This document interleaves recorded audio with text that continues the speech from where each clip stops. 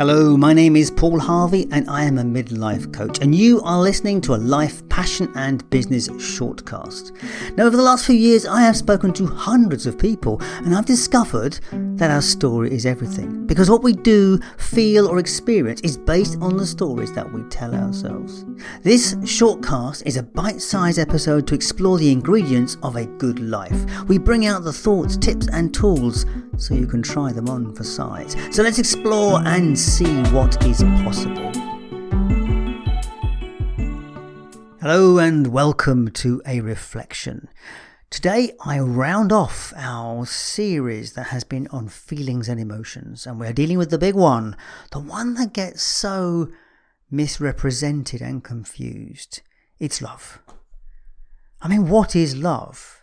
It's quite a complicated thing to say. It's quite difficult to describe what it is.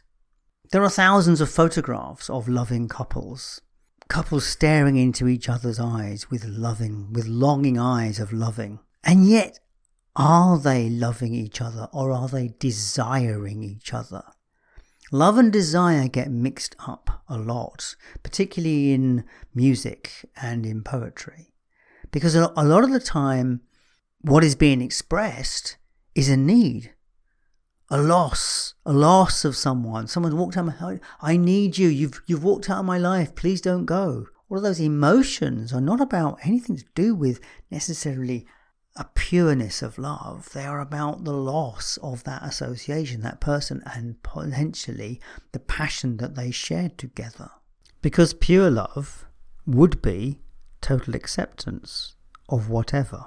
Now, I'm not decrying passion here. We all have that hormonal itch that needs to be scratched. But just because you're scratching an itch does not necessarily mean it's love. Love is something that is beyond the passion that we experience. And yet, it's not often said. I don't think I've actually heard a single piece of music which talks about the simplicity of being in love with someone. It's not about the spending the night together. It's about the simple acts of brushing one's teeth together. It's about the simple acts of knowing what someone wants or needs before they want it. So that's love in relationships, and that's why it's so complicated to deal with this subject, particularly in the short podcast, because love in relationships is always a challenge. There are always difficulties around this because it's hard to get over the sex bit first. So how do you find the perfect relationship? Well, I can tell you from experience, because I went through this journey too. It's about loving the self. It's about knowing who you are and what you want. Because when we know where our values are, when we know what we want for ourselves, then it's easier to find a match, a person that has similar values. They act the same as we do. They see the world in the same way as we do. And that makes a difference. Yes, it is possible to be with someone that has different values. Of course it is. But it will always be a compromise in those situations. That said, back in time, arranged marriages or marriages of convenience were normal. And in many cultures, arranged marriages are still a thing.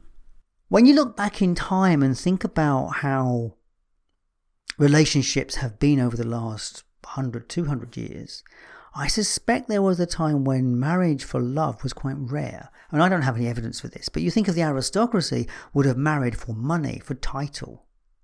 When you think of royalty, they always married for political expedience. Marrying for love has nothing to do with it. Now, what happens in many of those circumstances, it's the association that we make with someone. It's the connection that we make with someone over a period of time where love starts to grow. Where we're being with the person. So love can grow where there was none before. Just by being together. And there is good biological reasoning behind this. There's a thing called oxytocin. That when we spend time looking into someone's eyes, being with them, feelings are developed in the body which are associated with love. It's kind of a chemical reaction. We used to see this bonding process happening a lot in the film industry. There was always a good story, a good gossip story about leading lady and and man getting together and cheating on their partners worked on screen as lovers for months and months and months together on a film. And I suspect it still goes on, but doesn't make the papers these days. But there's also an awareness that this bonding process can happen. So that's mixing up love and passion. So let's move on to other aspects of love, maybe love in a more general context. If we move away from relationships and look at just life in general, you can say, I love walking in the hills, or I love riding my motorbike. And we would use that term quite commonly. So what is that? What is it about loving doing something, loving some activity? It would indicate that love is a collection of feelings or thoughts associated with an activity. See, love doesn't have to be pleasure either. I am training to run a marathon and I put my body through stress to get there. And I enjoy it. Now, would I say I love it? Probably not. But would I miss it? Absolutely. So there is something in there that I am getting from this journey that I am on. People do hobbies and things which they find themselves in a state of flow. So maybe that's a clue. Maybe in a state of flow is being in a place of love. That's an interesting concept to explore. Certainly in spiritual circles, they will say God is love, or to be with God is to be in love. And certainly there is a sense of when you can really appreciate something for its natural beauty or for its aliveness, there is some intangible feeling which comes from that, which probably I could say is love. What would you call it? I live near the Findhorn Foundation, which is a multi-faith spiritual community. It's a training organisation that people come to experience what life is living, what it's like to live in a community with some sort of spiritual values. One of the things that they stress to everybody is everything is done as though it were love in action. So whether someone is cooking a meal or cleaning a space, it is done as though there's a reverence or an importance to it, as though it was loved. And of course this does take practice. When we take on a role or a job and do it from a place of calm, peace, happiness, love, we do a better job. And the result is tangibly better. Now I'm sure you can think about it. If you were to cook a meal or cook something when you were absolutely storming angry, you would probably be less thorough about how you cooked something. You'd probably burn bits of it or be over-generous or under-generous with various ingredients. You would do it in a way that was not conducive for producing a good meal.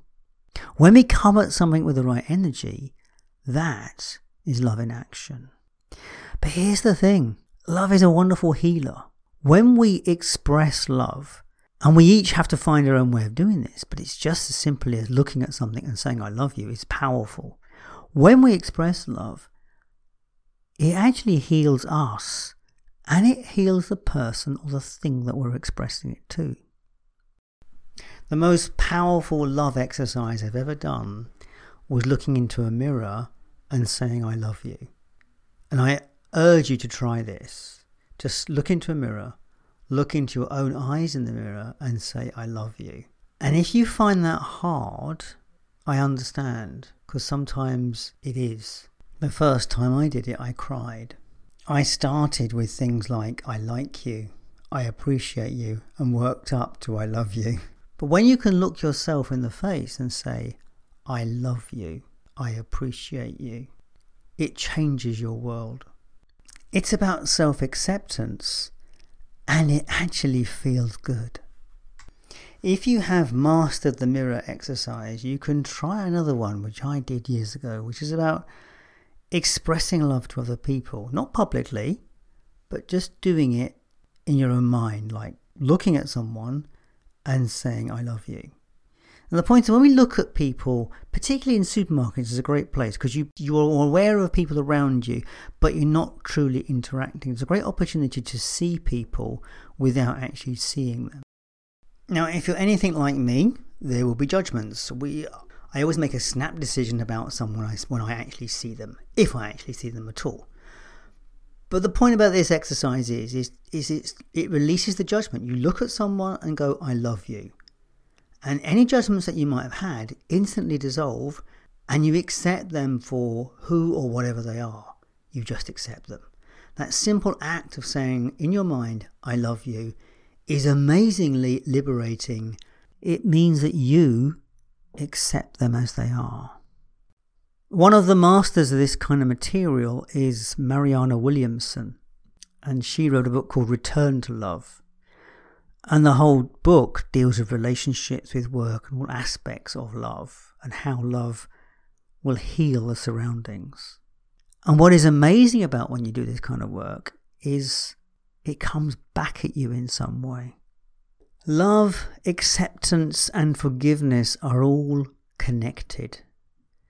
And when we express them, we heal both ourselves and the world around us.